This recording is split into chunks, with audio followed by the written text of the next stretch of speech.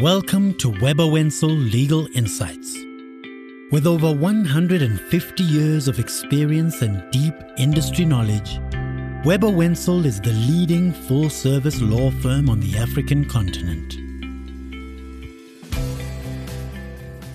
Good day and welcome to our listeners. My name is Daryl Dingley and I am the head of the competition law team at Weber Wenzel. And I'm pleased to say that I will be hosting the first of a two-part discussion session on recent important developments relating to the COMESA Competition Commission and the effect that these developments, have on firms doing business in Africa. The session will focus on the COMESA Commission's priority enforcement objectives as well as merger control. And to help refine and focus our discussion, I'm also very honored to be joined by Dr. Willard Mwemba. Dr. Mwemba is the Acting Director and Chief Executive Officer of the COMESA Competition Commission. A very warm welcome to you, Willard. And I'm, thank you very much for making time to join us today. And also, I just want to say congratulations on your new role, and we wish you all the best going forward. And once again, thank you very much for taking the time to speak to us. And for our listeners, the COMESA Competition Commission has now been active for about 10 years and has really, in our view, pioneered the development of competition law in Africa. And it's a very, very successful regional regulator. And for purposes of this podcast, we really want to try and get a sense of where the COMESA Competition Commission's focus areas are for 2021 and to discuss the recent practice note issued by the COMESA Competition Commission that's clarified its merger thresholds. Turning to the first question that we have for Willard this morning is, what are the COMESA Competition's priority enforcement goals for 2021 in relation to mergers specifically? Maybe you can touch on things like, service levels and changes in that regard. And what has the effect of COVID-19 had on the COMESA Competitions Commission's operations? So thank you, Daryl, for having me. I'm very glad to be here. It's always a pleasure talking to you, colleagues, talking to the business community, talking to the legal community, because I believe together with these interactions, we improve and sharpen and develop competition law enforcement, not just in the COMESA region, but beyond. So I'm so glad to be having this discussion with you. What are the CCC's priority enforcement goals for 2021 in relation to mergers? We would want to be a bit more strict, and probably I'm not scaring people by starting with a chilling warning and chilling message, but we want to be a bit more strict on the supply of incomplete information, especially where it is clear that it is clear to the CCC that the incompleteness is occasioned clearly by negligence. So we want to be very, very strict on that. We've observed over the years that we have in many instances where merging parties submit very incomplete information, and we always have to follow up with that information, even where the Form 12 is very clear as to what information, especially some critical indispensable information to finalizing the procedures of merger notification and also to aid in the substantive assessment of the transaction. We have also seen a few instances of materially incorrect information, which, because of our alertness and probably some research in the market, we are able to verify that the information is incorrect. So we are thinking we will be a bit more strict on that, and it may not be strange that we may end up finding one of the undertakings for such material negligence. The next enforcement goal for 2021, Daryl, is we want to scrutinize more measures involving private equity funds. We've observed over time that most of the transactions that we've reviewed involving private equity funds, we've been arriving at conclusions that they do not raise significant competition concerns. In fact, they are good for the market, they are bringing investments, and that is good. So we're not trying to be biased. That is very good. If there are no issues, there are no issues. But what we have also observed is that we've had very same private equity funds having investments in so many companies, and the conclusion is they are in different markets. The other one is a fund, it's not engaged specifically in the actual production or delivery of services that the target firm is engaged in. But at the end of the day, if you put everything on the table and see the number of companies in which the same private equity fund has a stake, probably begins to give some worrying pictures to maybe we may be missing something. So in as much as before we would treat loosely, I would say we would treat such transactions with less scrutiny, some kind of phase one kind of treatment. We may be a little bit more strict and scrutinize more these private equity funds and look at some of the transactions they've been involved in the common market in the recent past. You talked about issues of our clients. So it's not only us being strict on what we expect from our clients, but we are also mindful that our clients expect good work from us. They expect good assessments. They expect good work to be done so that the decisions that we make are credible decisions that can be trusted, and our clients would have confidence in them. So we are undertaking this year to improving the quality of our products to our clients. You very soon if you saw our website on the decisions we were issuing in the past, we would issue probably 1 or maximum 2-page decision. So now we are realizing that of course internally we would have a detailed decision, but we are never putting that on the website. We'll put a very summarized version of that decision. We will now try to make it a little bit more comprehensive so that it will guide our clients in understanding exactly the reasoning behind our decisions, and then they can also have an understanding of our mindset and what it is that we look at when we are reviewing measures, so that it helps them also to shape their transactions. In that regard, also, we are increasing our staffing levels in the mergers and acquisitions division. Daryl, we've had several interactions with you before this. You will recall that when the commission commenced its operations, there was only one officer in the mergers division, and that was myself. We have improved over time, and I'm glad to state that now we have 5 officers in the mergers and acquisitions division, just to ensure that the service delivery and the quality of our work is enhanced. And then we are also planning of introducing a separate research division that will work closely with the mergers division in assisting in research, bringing information that would be very critical for the mergers division in their work, to ensure that our quality of work is spot on and perfect to the satisfaction of our clients. Lastly, Daryl, you've also seen that we've been guiding our clients now so that when they engage us, they know exactly what to do. They know exactly what we are looking for. They know exactly the procedures we are expecting them to follow. So we've been issuing a number of practice notes, unlike it was in the past. So those practice notes are to ensure that our clients and ourselves are on the same page. I think I move on to the next question. You asked on what effects COVID-19 has had on the operations of the Triple C.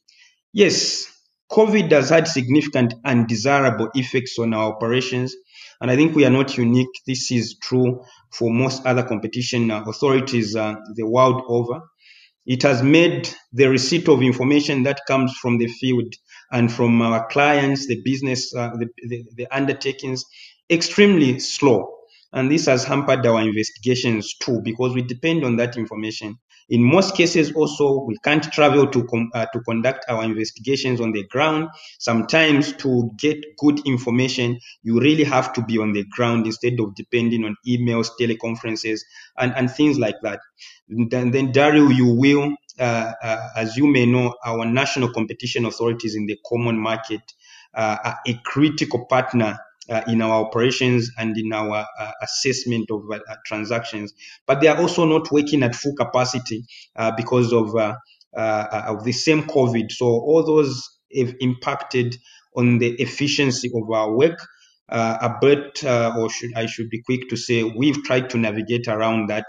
Thanks, Willard. I mean, it's very pleasing from my side, specifically to see that you are committed to all of your stakeholders in providing, a service to us, and we'll certainly filter back some of these commitments that you've made to our clients, which I think are fantastic and a great initiative from your side. I want to now move to some more sort of recent developments. I mean, earlier this year, I think it was in about February, you published a new practice note, clarifying very important aspects of your merger control, thresholds.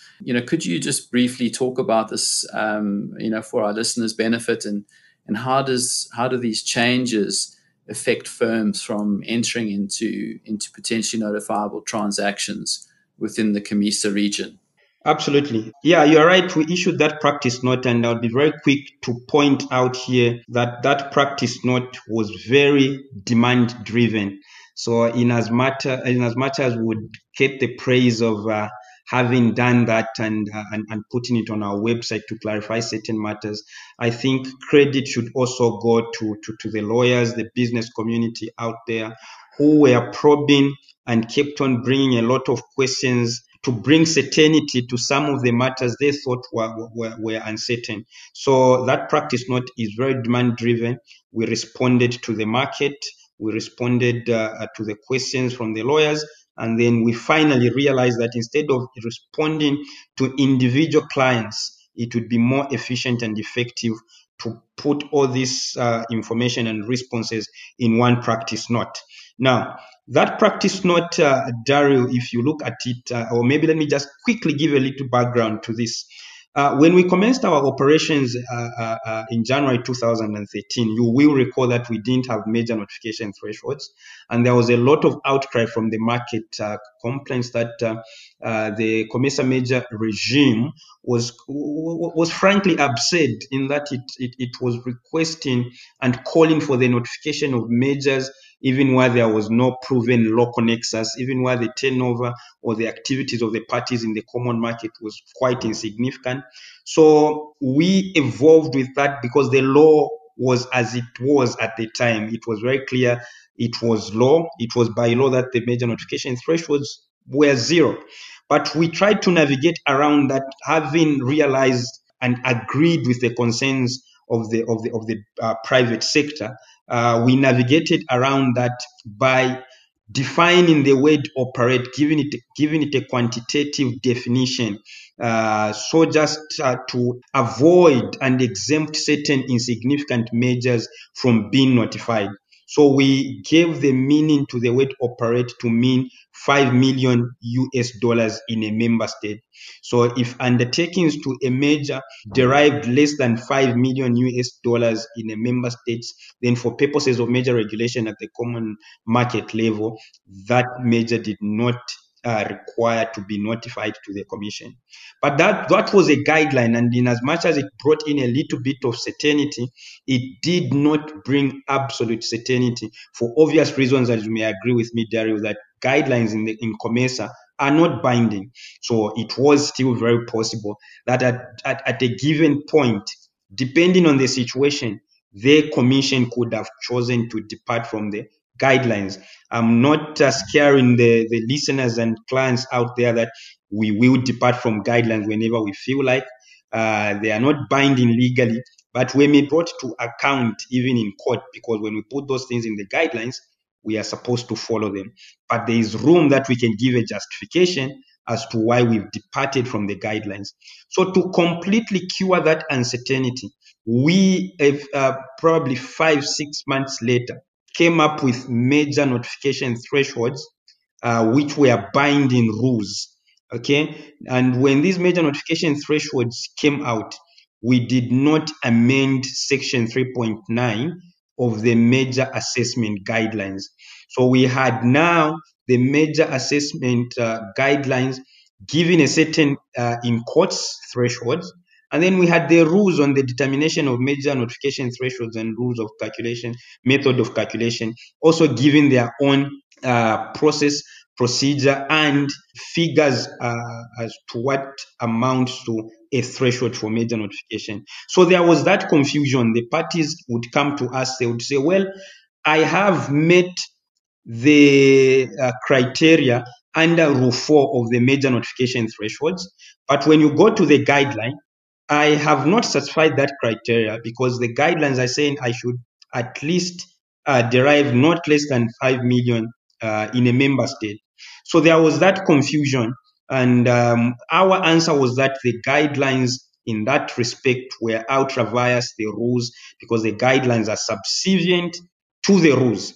But this issue kept on coming and coming and coming, and to cure that issue, Dario, we had to issue that practice note to clearly make it very clear to the public that the guidelines are overruled, they are ultra vires with respect to that 5 million threshold and what is we needed to be following the rules because those are the ones that are recognized currently. But the practice note, Dario, I should quickly add, did not only talk about that confusion of the 5 million in the guidelines and the thresholds as they appear in the rules. The practice note also clarified other issues in the actual rules themselves. So certainty is the positive effect that practice note has brought to the firms entering into notifiable transactions within the COMESA region. Thanks, Willard. Yeah, I mean, I think from certainly again from my perspective, representing clients doing deals in Africa, that you should be applauded for addressing these issues. It certainly introduces a lot of certainty into the market, and as you know, clients want certainty. So and again, another feather in your cap in relation to making this a lot clearer. I think lastly, and just very briefly, so the last question for the podcast and for the listeners is, public interest conditions that attach to mergers is very pervasive now across most jurisdictions in Africa, and certainly much more pervasive now as opposed to 10 years ago. It really is the norm now that when you're looking at mergers, that public interest plays an important role for the adjudicator. So my question is, in relation to public interest conditions that the Commission, the COMESA Commission, may be considering imposing, is employment still a key concern? For us, I think what amounts strictly to public interest is very clear in our regulations, and those will be pro or competition-oriented public interest issues. So it would be the strengthening of a dominant position, the substantial lessening of competition. It would be widely defined as public interest. That said, and as you've stated, at national level, this issue of employment is a very serious issue, especially during the depressing economic conditions. The last thing the countries would want to see is jobs dwindling, because those developments like that have serious repercussions on the economy. So we see that a lot at national level. When the transaction is regional, we do have those kind of requests and pleas that we should consider those employment concerns in our decisions. We've done that very sparingly because we are so focused on competition-related matters, and we believe we are not best placed to discuss public interest in the form of employment. However, when you look at our regulations, the definition of competition itself in I think Article 1 of our regulations is very clear also that we should be mindful that the transactions with generally, whether it's majors or BPs and the like, the transactions should result in employment creation, growth of employment. So by implication, it means transactions that result in loss of jobs may not be looked at favorably by implication. So we sometimes rely on that provision where we see that clearly the transaction is not favorable to jobs. That said, for us, again, we are very mindful that measures sometimes may result in temporal loss of employment, interim loss of employment. And the reason is simple. If 2 firms are merging or 3 firms are merging, clearly there will be certain positions that will not require to have 2 people. You won't have 2 CFOs. You will not have 2 chief executive officers. You will not have 2 legal secretaries or things like that. So we understand that.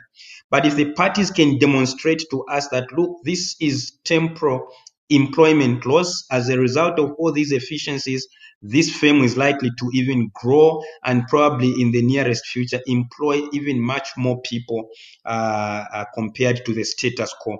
Those are things, as long as they're verifiable, they are major specific, those are things we would look at, and those are things we look at, and we may still approve and clear a transaction that may, in the short run, in courts, in the short run, result in employment loss. Under the pandemic, or in the pandemic period, I was very sure that we would see a dramatic rise of failing firms, which will require and lead into public interest considerations. But this has not been the case. So I don't know if my prediction was too soon, or maybe the transactions coming to us, since they are regional transactions, those are not the issues yet. So we are yet to see. Maybe it's too early. Maybe the markets are still resilient. We are yet to see the full effects of the pandemic on major transactions and failing firms. Thank you, Dario. Yeah, Willard, I think you're right there. I mean, I think that there was some resilience in the market. Firms managed to adapt in the COVID pandemic. But I also think you're right. To some extent, many of these public interest considerations sit at a national level because they're informed by industrial and social welfare policy and competition policy more generally as they intersect. So I think that you're absolutely right. It is more of a national issue. But I'll be interested to see over time as this area develops. And when I say area, the jurisprudence around public interest considerations develops, how it starts to becoming more relevant at a regional level, and I suppose also with the with the integration of many countries through various agreements and the regional bodies cooperating with each other, that we'll see, we may see greater collaboration around public interest considerations at a regional level as opposed to a national level. So that's a space to watch. That really brings an end to our discussion today. And Willard, I really want to thank you for sharing your insights to our listeners today. I'm your host, Daryl Dingley, and thank you for listening to Webber Wentzel Legal Insights.